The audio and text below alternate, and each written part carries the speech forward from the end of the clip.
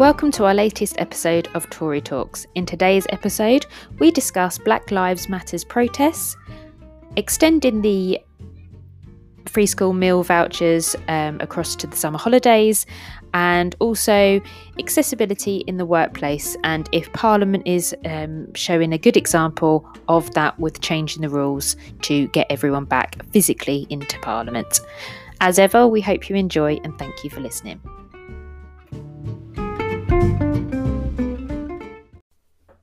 Hello and welcome to another episode of Tory Talks. I'm Sam. This is... Morning, I'm Ian. And together we are Tory Talks. Sorry for the break that we had between filming, but I've got to be honest, my mental health has been completely and utterly shot through lockdown, so we decided to have a little break for me to get my act together and put my big girl pants on. So that's why we've had a bit of a break. And we are not going to be doing any sort of like jovial show and tells or anything, because we've got a lot to cover this morning. So some weighty matters.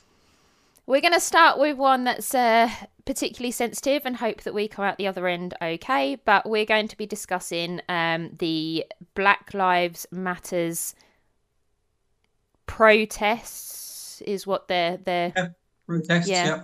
Peaceful protests, obviously, during lockdown. So let's get straight into it. Ian, your thoughts?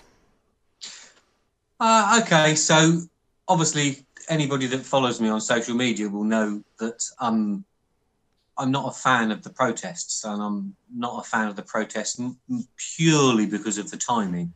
And I was quite disappointed that the council in Ipswich, anyway, kind of like were condoning the protest. I thought it was a very difficult position for them to be in. Obviously, it's always difficult to try and stamp on protest. You always want to allow people the right to voice their opinions.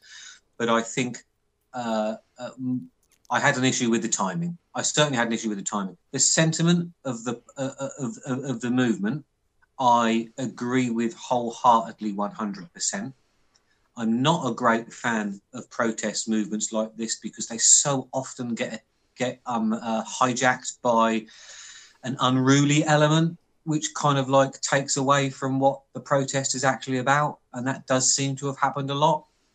Thankfully, it didn't happen in Ipswich, and there was a really peaceful protest in Ipswich that was, certainly the pictures I saw, social distancing was maintained, but it still doesn't get across the fact that there was mass gatherings of many hundreds of people in the park, which I don't think the council should have been condoning. I mean, that's really two different things. I'll be brief, but I mean, I was attacked on social media for my opinion there, and called racist myself. And that is one of the problems with this, is that if you don't 100% agree wholeheartedly with everything, you tend to get attacked.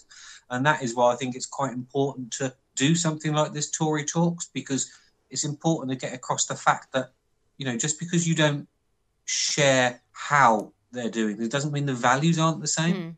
I've got the same values as everybody that was probably on those protests yesterday, but I don't necessarily believe that the council lighting up a building with an empty gesture is the best way to go about enacting change, I suppose.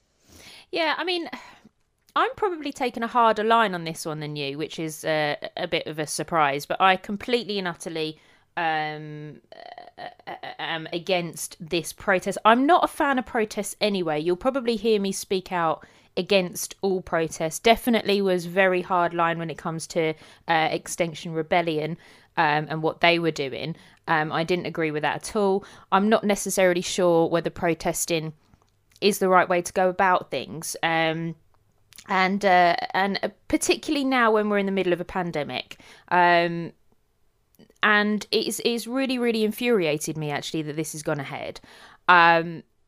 Yes, I agree with you that the core purpose behind this is to recognise that racism does happen, it does exist, we know it exists. I mean, we're probably shielded to a degree because we're both white, so we might not necessarily see it because we don't experience it though I have had an experience of racism in the past. I used to live in an area in Plumstead, and my next door neighbour used to make pig noises every time we left the house. But if you say that, someone says, well, it's not racism because you're white, but it kind of is. The problem is, it wasn't so long ago, as in a week ago, 2 weeks ago, that leading figures in the BAME community were on the news asking us to take the BAME community away from frontline services because they're more likely to die from coronavirus. And there was a fear about the disproportionate amount of deaths when it comes to our BAME community and coronavirus. And then all of a sudden, we've thrown this completely out of the window.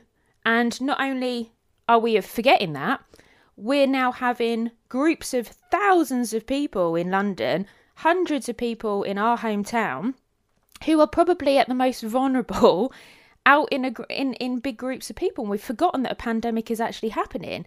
And I'm infuriated by it. And I think that it's really, really reckless for the leaders of the communities to be encouraging that. Because when the spike happens and more deaths happen, who is going to be to blame for this? Well, look, I'm in agreement. And I suppose my sentiments are a little bit more that this movement, the Black Lives Matter movement, has been around for some time, okay, and has done some good work over the years that it's been in existence of bringing things to the forefront of people's minds. Because you're right, we probably don't experience it like other people may, but this whole uprising, as it were, which we're seeing in the States. People are saying all around the world, but I'll be honest with you, I haven't seen much from all around the world. I don't know if it is all around the world, but anyway, is more to do with police brutality. The state suffers a horrendous problem with police brutality and has done for many years. And yes, do you know, the statistics do show that that blacks probably have more police brutality against them than other races. I suppose, you know me, I'd like to think I'm what other people want the society to be, because I don't actually see race. So when I saw the horrendous pictures of that policeman kneeling on George Floyd's neck and him screaming out that he couldn't breathe, I was as horrified as everybody else. But I saw two people. I didn't see it being a race issue, because only a few weeks previously, exactly the same had happened with a white person. Yeah. I saw it as police brutality. Now, I don't think there's any inference by anybody that there was any race element involved in this horrendous murder, which is what it is. It's a murder. It was a murder of somebody by a policeman, and in the States, and kind of that's been jumped upon by the Black Lives Matter movement, and I feel that they perhaps lose some of their voice by the fact that almost they're protesting for the same thing in this country. But you know, it's undoubted we don't have the police brutality in our country that we have in the States. No. We don't have the issues like they have in the States. That doesn't mean. Now, the problem is that when you say that, you automatically get accused of being racist. Oh, you're saying there isn't a problem. No, it's not. Saying one, and that's the problem with these arguments sometimes, saying one thing doesn't mean that another thing has to happen or another thing can't be true. We know there's racism in the country. I don't think it's institutionalized. I don't think it's endemic. We're lucky to live in a part of the country where there is there's hardly any racism, but that's not saying it's not there. And I think that what these protests did is make, Ipswich is a very, very calm town. And to be honest, there are issues in the BAME communities which affect them on a day-to-day basis. And I personally don't think that race is the top of that list. I don't even think that racism is in the top 3 issues that afflict the BAME community. I think, and I know apparently we're not allowed to say the term all lives matter, because that means you're racist and you don't understand Black Lives Matter. But you know what? Those pompous people that say that, they're part of the problem. Because actually, do you know what? Hundreds and hundreds of young black kids are murdered on our streets each year through county lines and drugs. And this is when black lives should be mattering to me, not when a man who lives 4,000 miles away is horrendously murdered and it doesn't really have anything to do with our country. Black lives do matter. Of course they do. But they don't matter more when, and this is going to sound awful, they don't matter more if the person killing somebody was white.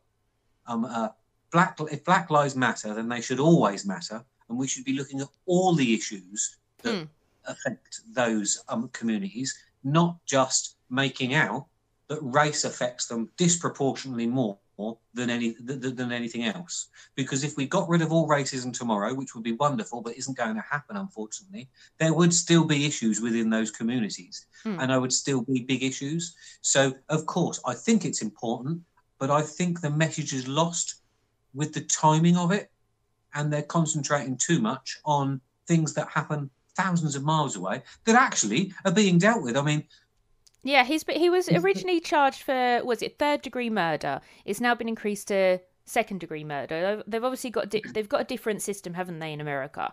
But he was the police officer who was at the front, because I think there was 3 or 4 police officers that were actually sitting on him. But the police officer who was on the neck, he was charged, and due process is happening. So can I say that the others have been charged now as well? And okay. A little aside to add is the fact that obviously they have completely different laws in America. They have federal, state laws. They have state laws. They have federal laws. And of course, it's up to the state and prosecutors to do things. It was the Minnesota state prosecutors that charged him with third-degree murder. And it was actually that horrendously bad President Trump, president's office, that ensured that was upgraded. So they jumped in. So that doesn't take away from the horrendous killing, but the system that you're saying is broken worked. A terrible crime happened, somebody was arrested, and somebody's been charged for that terrible crime and is going to be held accountable. So that's why I suppose I'm a little bit surprised at how it's gone at the moment. And I'm all for. I know I posted something on social media that I didn't support the lighting up of the council building, and that's because I knew they'd only got an email from another council a couple of hours previously. It was an empty gesture, it was a last minute thing, and it's not backed up by actions or deeds. And it's easy to make gestures and harder to take action. And I just think that gesture politics is something that I'm not interested in. Well, and we know this as well. I think I because I know you quite well, I understand your frustration because I share the frustration. Problem with things like Twitter is there's a limited amount of letters that you can put out there. But the frustration that we both have is that we know that there is some serious problems in Ipswich, especially with county lines, and we have tried our hardest to be a positive difference when it comes to Ipswich. We not so long ago had Taylor Spencer Akins murdered in the streets in broad daylight, and then everything that happened afterwards when it came to funding, when it came to opening a community house and all that, all was kind of like, look at our headlines, we're going to put this amount of money in this place, but we knew that what they did wasn't good enough for that community. It wasn't fit for purpose because the decision makers don't understand that community. So don't then come across and say we're going to light the town hall purple, whatever it was, in support, when actually you're failing that very community that you're saying you're supporting right now. That's where the anger comes from. And I've had this anger for a long time in my, where I live, opening a community house that wasn't fit for purpose, because the first thing they did was fill it with police. If you know anything about a community, then you would never have done that. So the empty gesture, I 100% support you on that, is don't light up a building when you haven't even taken any form of opportunity to really understand the problems that are going on and why the BAME communities are affected differently to the white communities. So I agree with you, and I 100% back you up that it's actually insulting. I'll go as far as saying it's insulting to say now you support that community with a bloody light. Well, it is, and this is the problem. We've been saying for quite a few years now that the council here has lost the communities, as it were, lost touch with the communities. It lost you know, it's out of touch. And then obviously the horrendous murder in Ipswich happened, more to do with county lines. Mm-hmm. And then all of a sudden it's, oh, let's throw some money here. And so you're correct, let's throw some money there. And again, it's reactionary politics. Yeah. It's the horse has already bolted. What can we do to appear to be looking to be doing something when actually they weren't proactive in the first place? And I suppose another reason why Conservatives in Ipswich, we tend to attract a bit of criticism like this, is because we dare actually speak out about things. You know, sometimes people tell me all the while, Ian, you shouldn't have said that. But then if I don't say it, nobody else is going to. And also that, you know, in a way, obviously this brings to the fore not an argument, a debate that needs to be had. But one of the biggest debates is the fact that we're allowed to debate about this. Stop throwing insults around to people that don't necessarily hold the same views as you. But then, you know, taken away just the local part at all, you know, I've seen some horrendous pictures this morning of some of the damage and desecration done in other places. And, you know, that happens so often with protest movements, and it doesn't matter what the protest is. You know, it's often hijacked by this unruly element that then takes away and loses the message, because half of the country that this protest movement was trying to get on side will now be against them because of the scenes and the pictures that have that have been shown on people's televisions over the last few days, and it just makes it out to be. And it tars the whole movement with the same brush, which is just not what they intended to do. And I just But the problem is, Ian, with this is like what is the purpose behind it? There doesn't seem to be any message apart from Black Lives Matter. But it's like, what are you hoping to change? What is the message here? Because I've got some statistics here about so it is the number of people shot to death by the police in the United States. In 2020 so far, 172 white people have been shot to death by the police. 88 black people. Hispanic, 57. You've got last year unarmed police, unarmed people. 9 unarmed black people were killed. 19 unarmed white people were killed. So the statistics are white people in America are killed by police, armed or unarmed, far more than black people. So if the argument is, and this is by the Wall Street Journal, so if the argument is that you're more likely to die being a death by cop, being a black person, the statistics say otherwise. You're more likely to die being a black person in your community because of the way that unfortunately America is, and the fighting and the gangs and everything. You're more likely to die from that. So what is the message here? If we're going against police brutality, which I agree there's obviously a problem, then that should be coming together of all races, all colours, all creeds, because there's obviously a problem. If you're saying that there is institutional racism within the police, then the statistics suggest otherwise. And it might be different depending on states. There is no clear message with this. But although I wholeheartedly agree with every single statement you've just said and every single statistic you've just said, I think that you could just highlighted it. I'll be honest with you, we don't need a protest movement in this country to protest something from the United States. You know, we've got enough things that need change in our own country.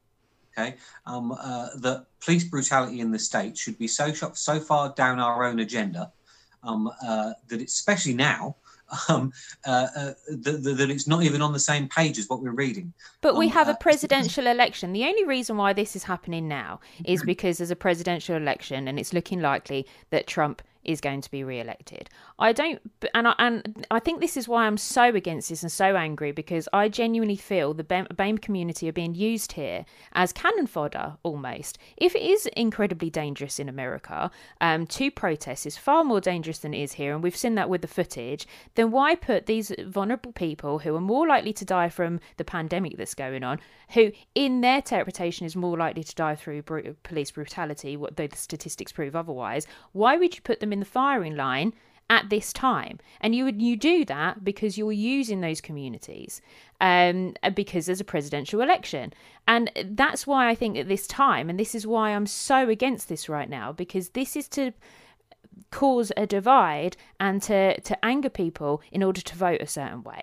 I think all that's going to happen now, it is created a further divide and further tension, because people that are probably maybe closet racists are probably going to be coming out more against it and more frustrated. When you start seeing cenotaphs being graffitied on and things like that, that angers people inside. That doesn't make you a friend and make you think, actually, I'm going to listen to this. Like I said, there's no clear message. There's too much damage. There's obviously a misunderstanding of history. Why you would graffiti all over Abraham Lincoln's statue in London is beyond me. I mean, you can't judge someone from back in the day from today's standards, but if you look at what he did for black civil rights, it was far more at that time than anyone else, and he emancipated black slaves. So if you understood your history, which I would expect if you're going to lead that kind of movement, is you wouldn't be.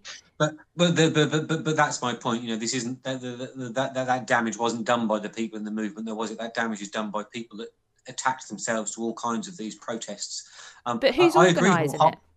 I do agree wholeheartedly with what you're saying about the message. There is no message. There is no action that needs to happen with this, if you know what I mean. There's no we want this, we want this. It's just and I do think it actually stokes more racial divide. Like I say, I made a non-racist comment on when the Ipswich Council tweeted that they were going to light up the building. I made a non-racist comment, and I must admit, if you see some of the comments that are attached to my tweet and then some of the other people that are commenting on the post, they are horrendously bad. And you kind of like bring out all the closet loons and whatever to say whatever they want to say. And I think you will have an element of people that say, well, everybody should be treated equally. If we really want a true and fair society, then I'll get in trouble for this probably. If you want a true and fair society, then all groups should be treated equally. And groups that aren't BAME will look and say, well, why should you get different treatment? Why should you get this? If we want a society where everything's the same, then everything should be the same. I suppose we're talking about positive discrimination here. I'm against all types of positive discrimination, whether that's trying to get more women into certain positions or trying to get certain minority groups into certain positions. I'm not a fan of that. I realise sometimes it has to happen, but certainly I'm not a fan of that. And I don't think, and that's why, again, that's another reason why partly I'm against it. I look at Extinction Rebellion protests, and every time they have one, it puts people off Extinction Rebellion. And every time somebody has a protest, because they often get hijacked by extremists, they lose the message and they lose the argument, and the normal people in society, the average Joe, Mr. Sensible, whatever, looks at it and then loses any kind of support. And I think exactly the same has happened here, not in Ipswich, because they, like I say, they had a very peaceful protest. But again, even that will have still angered some people. It's my niece's birthday today. We would usually have a family get together, but we won't be having that because we can't all get together in a family because of the mass gathering rules. So what you'll see is that those type of people, that, although they might not have much of an opinion on Black Lives Matter, they'll be, oh, can't believe that. You let that protest take place. So they'll all of a sudden be slightly against this as well. And I think the whole timing of of it has just actually brought people out against it rather than brought people for it. And I mean, and for me, like, let's not forget that it wasn't so long ago that I was on the Cornhill as a speaker of a Stand Up to Racism rally that we had in Ipswich. Yeah, I do whatever I feel I can do at the time. But I'm against this yesterday. Can I come in there, Sam? Because you were one of a number of speakers in that Stand Up to Racism rally, and you were probably one of the only speakers there that wasn't either an elected official or some part of some group or charity that's connected to the BAME community. You were there kind of like as a private individual. Now, I can't exactly remember when that was. That was tail end of last year, was that? Was that October, November time? But it was a few months ago. Yeah. Okay. Now, again, this is part of my point. One, we had a Stand Up to Racism event in Ipswich a few months ago. Okay. Did we need another similar type event? Okay. But all these virtuous people made lovely gestures at this event, and most of them are in positions where they can do something to enact some kind of change. And I can tell you that there has been no change since that Stand Up to Racism event. All these people that stood up and spouted these lovely words, then went back to their day jobs or their councillor jobs or whatever, and did exactly the same as what they were doing anyway. They haven't changed anything. They just wanted to appear on a platform and appear to be virtuous and appear to be, look at me, I'm going to bring this amazing change. They say a lot of things, but they don't do it. You know, there's a lot of people attacking me on social media saying, oh, well, what are you going to do to bring change? What are you going to do? So, well, what is anybody doing to bring change? You know, I'm not in power. It's not my job to enact this change. But each few months, we get people standing on a podium saying they're going to do this, and this. It's those people that are failing the community, not me. I'm not in power. Yeah. You know, it's every single one of those speakers at that event that said they were going to enact change. I'd love to have them back now and say, explain to the community what you've done in the last 6 months and differently to what you've done before after the last Stand Up to Racism event. And you know, and can I just say that I have been working incredibly. Like I'm just a member of the public, standing member of the public. I went to speak because I felt that at the time it was a reaction to what was going on in Ipswich, but also I do believe that personally I do my bit. I was part of a group that was doing a Caribbean lunch club to tackle isolation for the over 60s in the BAME community. I've been working at the moment with someone. I've had to take a time off, and we're looking at why community centres cost more in rent in areas of deprivation. So we're doing, you know, we're researching that to see what we can change on that and why that is the case, to stop this areas of deprivation being treated very differently. So, you know, I'm beavering away doing this to try and get some equality, but trying to get some changes. And then, like you say, you've got some councillors and you know, leaders who pop up, do a speech, it all sounds great, and then they disappear and you don't hear from them again. So what are you actually doing? And then you can't then go and just light up a building to say you support it when you're letting down those communities. But yeah, I'm glad though in Ipswich I was very, very concerned by how it would turn out yesterday, and that's because we do have county lines issues, we do have gang culture, and I just wondered, I in my gut thought that this was going to turn into something, and I'm just so relieved, glad, and quite proud actually that it wasn't the case in Ipswich, and I was wrong by what my gut feeling would be. And so even though I don't agree with the mass gatherings, I'm glad that it went as well as it could possibly have gone. Yeah, and that's the same here. I'll be honest, I probably don't share your opinion there, in as much as I never expected it to get ugly in Ipswich, because I know Ipswich people and doesn't tend to be like that in this area. I was more that a civic, the council has a civic duty to set a lead to and they put their the right term, maybe their virtue signalling, they put that above their signalling for keeping to the government guidelines. And with everything that we've been told over the last few weeks and months, for a council to forget about those guidelines when it actually has 140,000 people to look after, of which a small minority were at this protest yesterday, and it was a small minority. If you look at the Ipswich people as a whole, Ipswich Council have kind of like allowed a minority to forego the government guidelines, and that's not what the council should be doing. The council should have found another way. The council should have offered an alternative. The council shouldn't have been seen to be condoning meeting in groups that aren't. Or the council should have put out some kind of wording, some kind of press statement that says why they're allowing that to go ahead and why it's still not a good idea. Yeah. But they didn't do any of that because they were too quick to be seen to be jumping on. Oh, we must jump on this bandwagon. Yeah. And again, that's part of my thing, because all those same people now, and I'll be honest, there are so many councillors promoting this event, and they're the same councillors that were absolutely circling like rabid dogs around Dominic Cummings only a couple of weeks ago, who I didn't defend anywhere on social media. I hasten to add. But he's a man who made a decision in very difficult circumstances that was absolutely pilloried for that decision.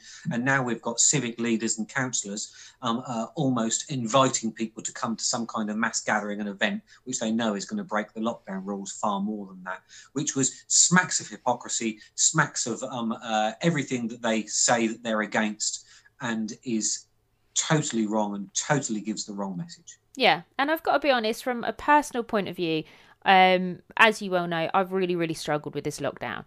And, you know, the reason we haven't done this for a while is because my mental health has been shot to pieces because of this. And I just find it really upsetting. Like, the anger that we experienced as Conservatives because of one man and his decision, which he thought was best for his children, was ridiculous. I mean, I even had friends having a go at me who've known me for a long period of time, having a go at me because they needed someone to vent to, and they were so angry with the lockdown situation. And then you see these mass gatherings now, and I feel it kind of just damaged my mental health even more, because I so desperately want my life to go back to normal, just like everyone else. I so desperately need my friends in my life and other human beings, and the isolation is killing me mentally. And well, I was talking to somebody else who's also self-isolating because of it was somebody who I work with actually, who's been off for a few weeks because they're in the at-risk category. And I was chatting to them Friday. They called in Friday. We speak to them once a week at work. Yeah. And it's very, very, very, very similar to what you're saying. That they felt left behind, as it were. They felt, oh, everybody's forgotten about me.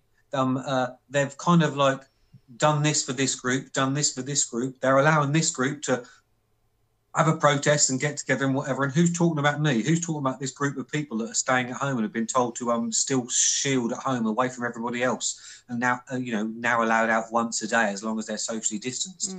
And he actually said to see people condoning that other kind of activity, he said, was like a real smack in the face, because it's almost like the rest of the world is carrying on as normal, and we're still being told, you can't see anybody, you can't go out, you can't do this, you can't do that. And they actually said that they'd felt worse this week than they'd felt any other time. And I'm only, sorry about butting in, but I only said that because I validated the point you're making, that this has made other people feel worse, as it were, because of the lockdown. So Yeah, exactly. I mean, I've been in a kind of rebellious mood. I haven't actually broken the rules, but, you know, I did go, a shop that I like, a vintage shop that I like, was open. Like I say, it's been almost 12 weeks of pretty much shielding, and I thought, you know what, I'm gonna go to this shop, and there was no one in there, so it was fine. But it's like, I probably wouldn't have done that a few weeks ago, because I was strict as you like, washing all my food and everything else. And I think I'm coming to that, if no one else cares, then why should I? And I don't like being in that place, because that's not, two wrongs don't make a right. Two wrongs don't make a right. But I went out, got some vinyl record, come back, and painted whilst listening to Genesis, and it was actually very nice. But I wouldn't have done that, and so I've noticed that my own behaviour is changing, and the rebellious I can't be caged for too long is now starting to, is coming through. And I don't think that this protest has helped that at all. No, well, it certainly hasn't. No. Right, so next subject, because a lot has happened this week. So I'm going to have a little bit of a moan, and I'm going to get this in really, really quickly. And it is about the free school meals. I'm having a real difficulty right now with my politics. And that's because I understand we're in a pandemic. I understand that we have to have some form of socialism right now to get us through. But where is the line?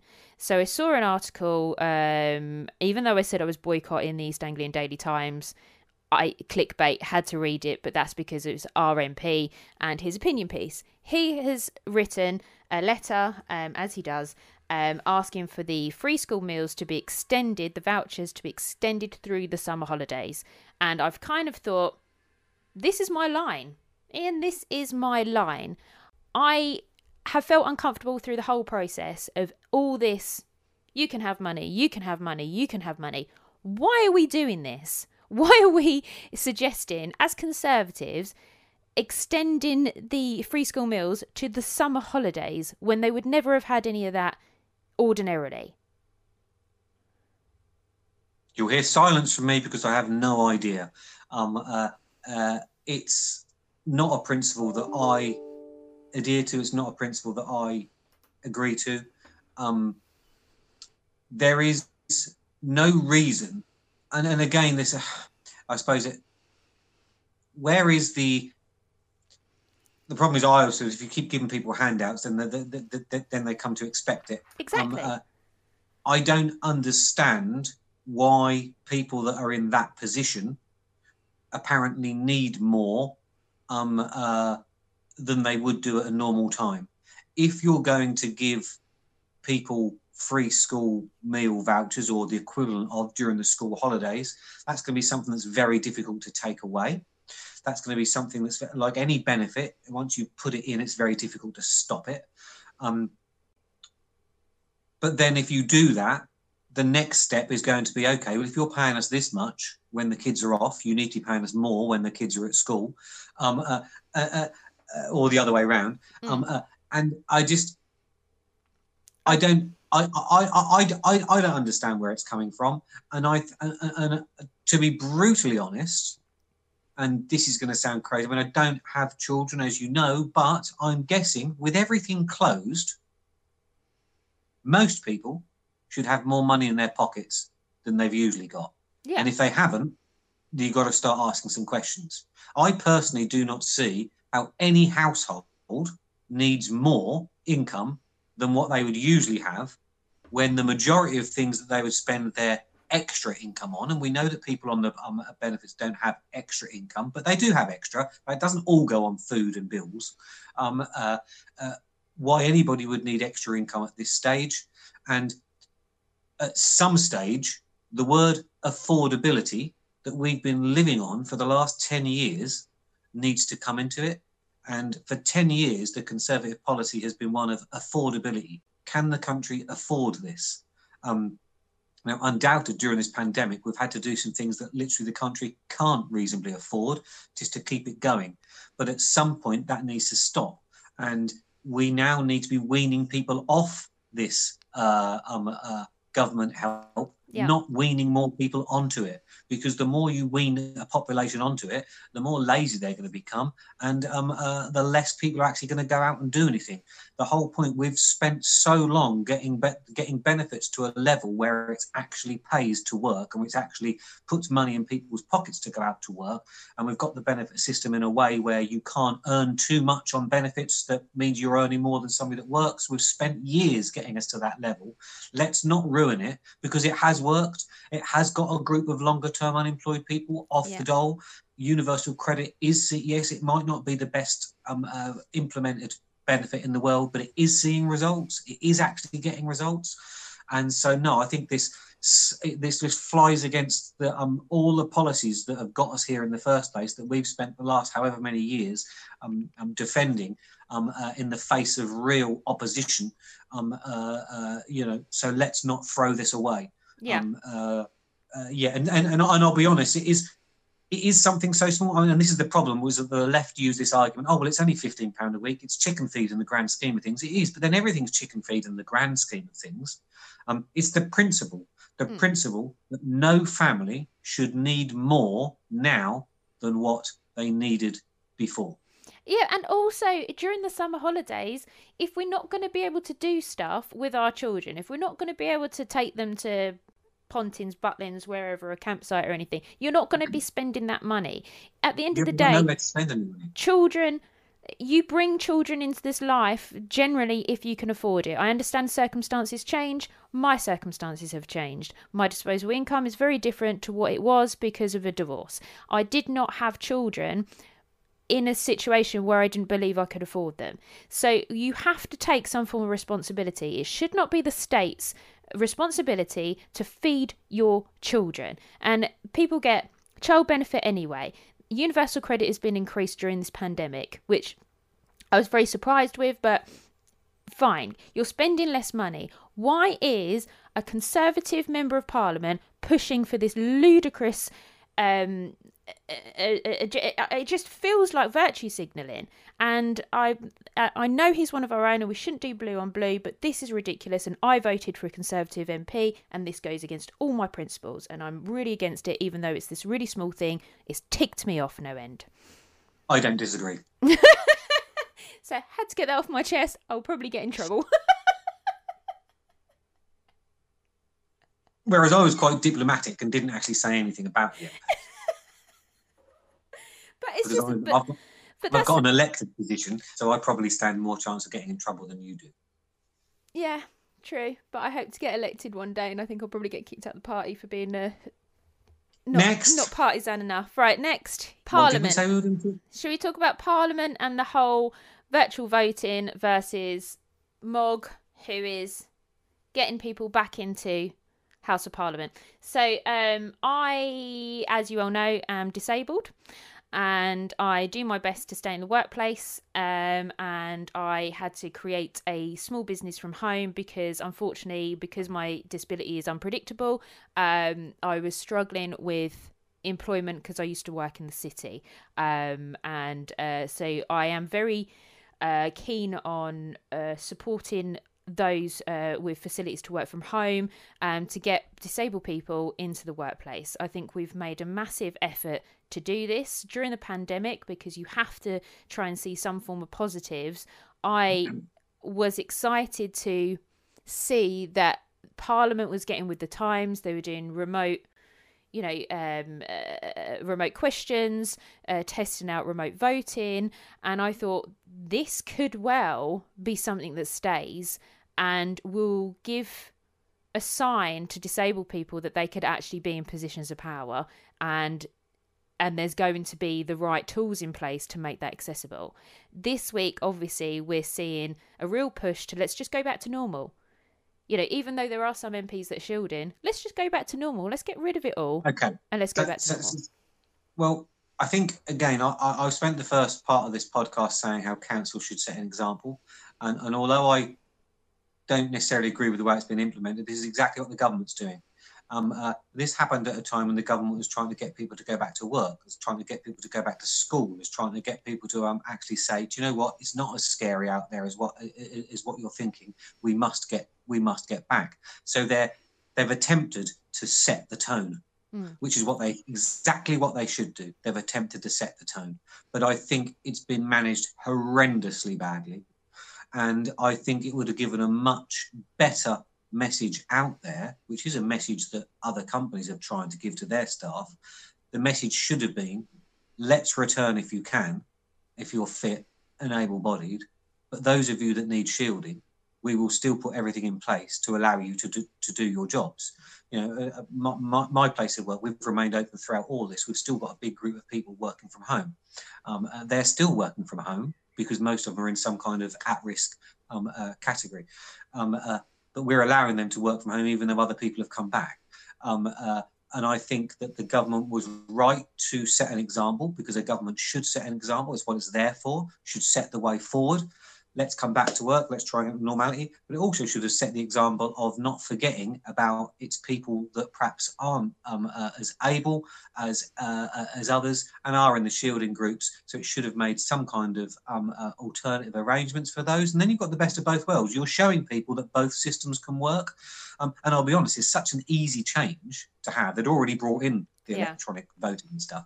So it seemed to me to be such an easy thing to change. I am a little bit worried now that they're not changing because they're stuck their heels in a little bit, and they're worried about saving face, because the easiest thing to do would be to make a statement and say, okay, cool, for most of us, we're going to still return to Parliament because we think it's the best option and we think it's a good idea. But for those that can't and that don't feel comfortable, we're going to put this in place, because that shows them to be a caring employer.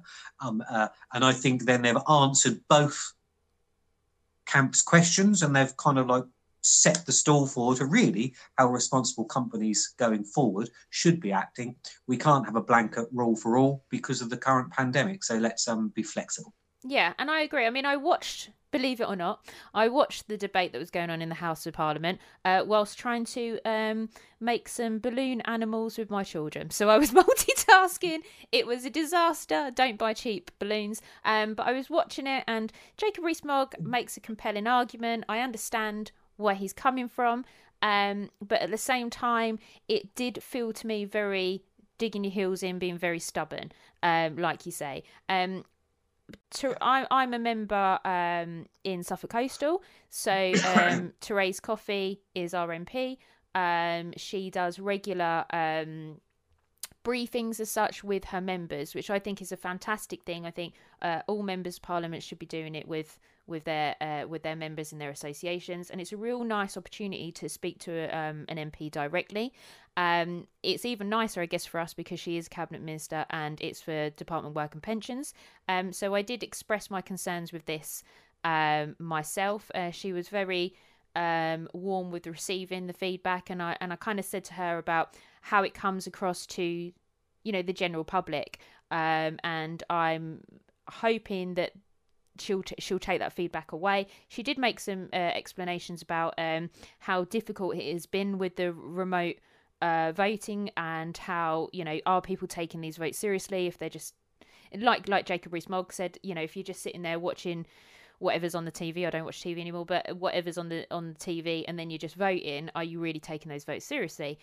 So I can understand that there are concerns, but I did say to her it needs to be expressed. If this is the decision, the general public need to understand where you're coming from, because at the moment it's not really doing the campaign for disabled people in the workplace it's doing us a disservice.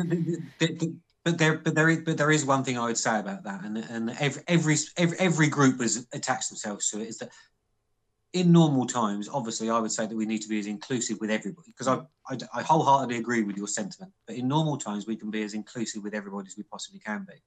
But sometimes during this pandemic, you have to make blanket rules and blanket things. And the problem is that as soon as this government's made any kind of rule at all, there'll be some disaffected groups saying, oh, but what about me? What about me? What about us? What about us? And unfortunately, during this kind of crisis, some decisions have to be taken that are unilateral against for the general good rather than that. But the sentiment of sentiment of this, I certainly agree with. Yeah, and it was well received. And when you have a discussion, the thing I like about Therese the most is that she doesn't use flowery language, and so you kind of the vibe of what she's saying. And what her feelings is about it, because she doesn't really mince her words. And so to have that discussion with someone who has taken that into consideration already and is actually understanding the point of view from someone who isn't in that room at the time, it was really refreshing. It was nice, and I actually feel a little bit more comfortable about it. So I also expressed in the meeting about AGMs, associations, accessibility, because this is again something that I've been talking about ever since I became a member, and having hybrid meetings to make it more accessible for those with disabilities, those with young families and stuff like that, to get more of an engagement.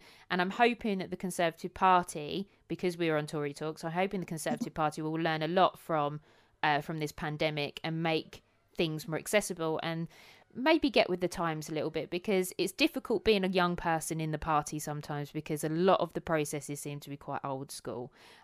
So this is a positive that could come from the pandemic. I'm just hoping we don't go back to normal and ignore all the positives and all the stuff that we've put in place when it comes to accessibility. So that's kind of what I've been working on this week and trying to turn this absolute, I'm going to say shit show into something that could possibly be a positive outcome.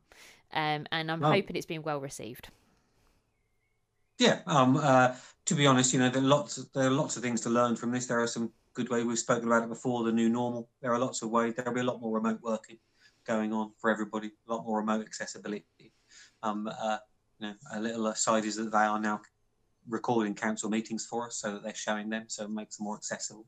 But yeah, that's a whole episode all on itself. Accessibility. Yeah. Right. Well, just chuck this on, literally. Well, that was quite a busy one for our first one back. So I think we've come out the other side. I think we did all right, actually. Yeah. So thank you as ever for listening or watching, and we'll be back hopefully next week with another episode, so long as I don't go a bit mental again.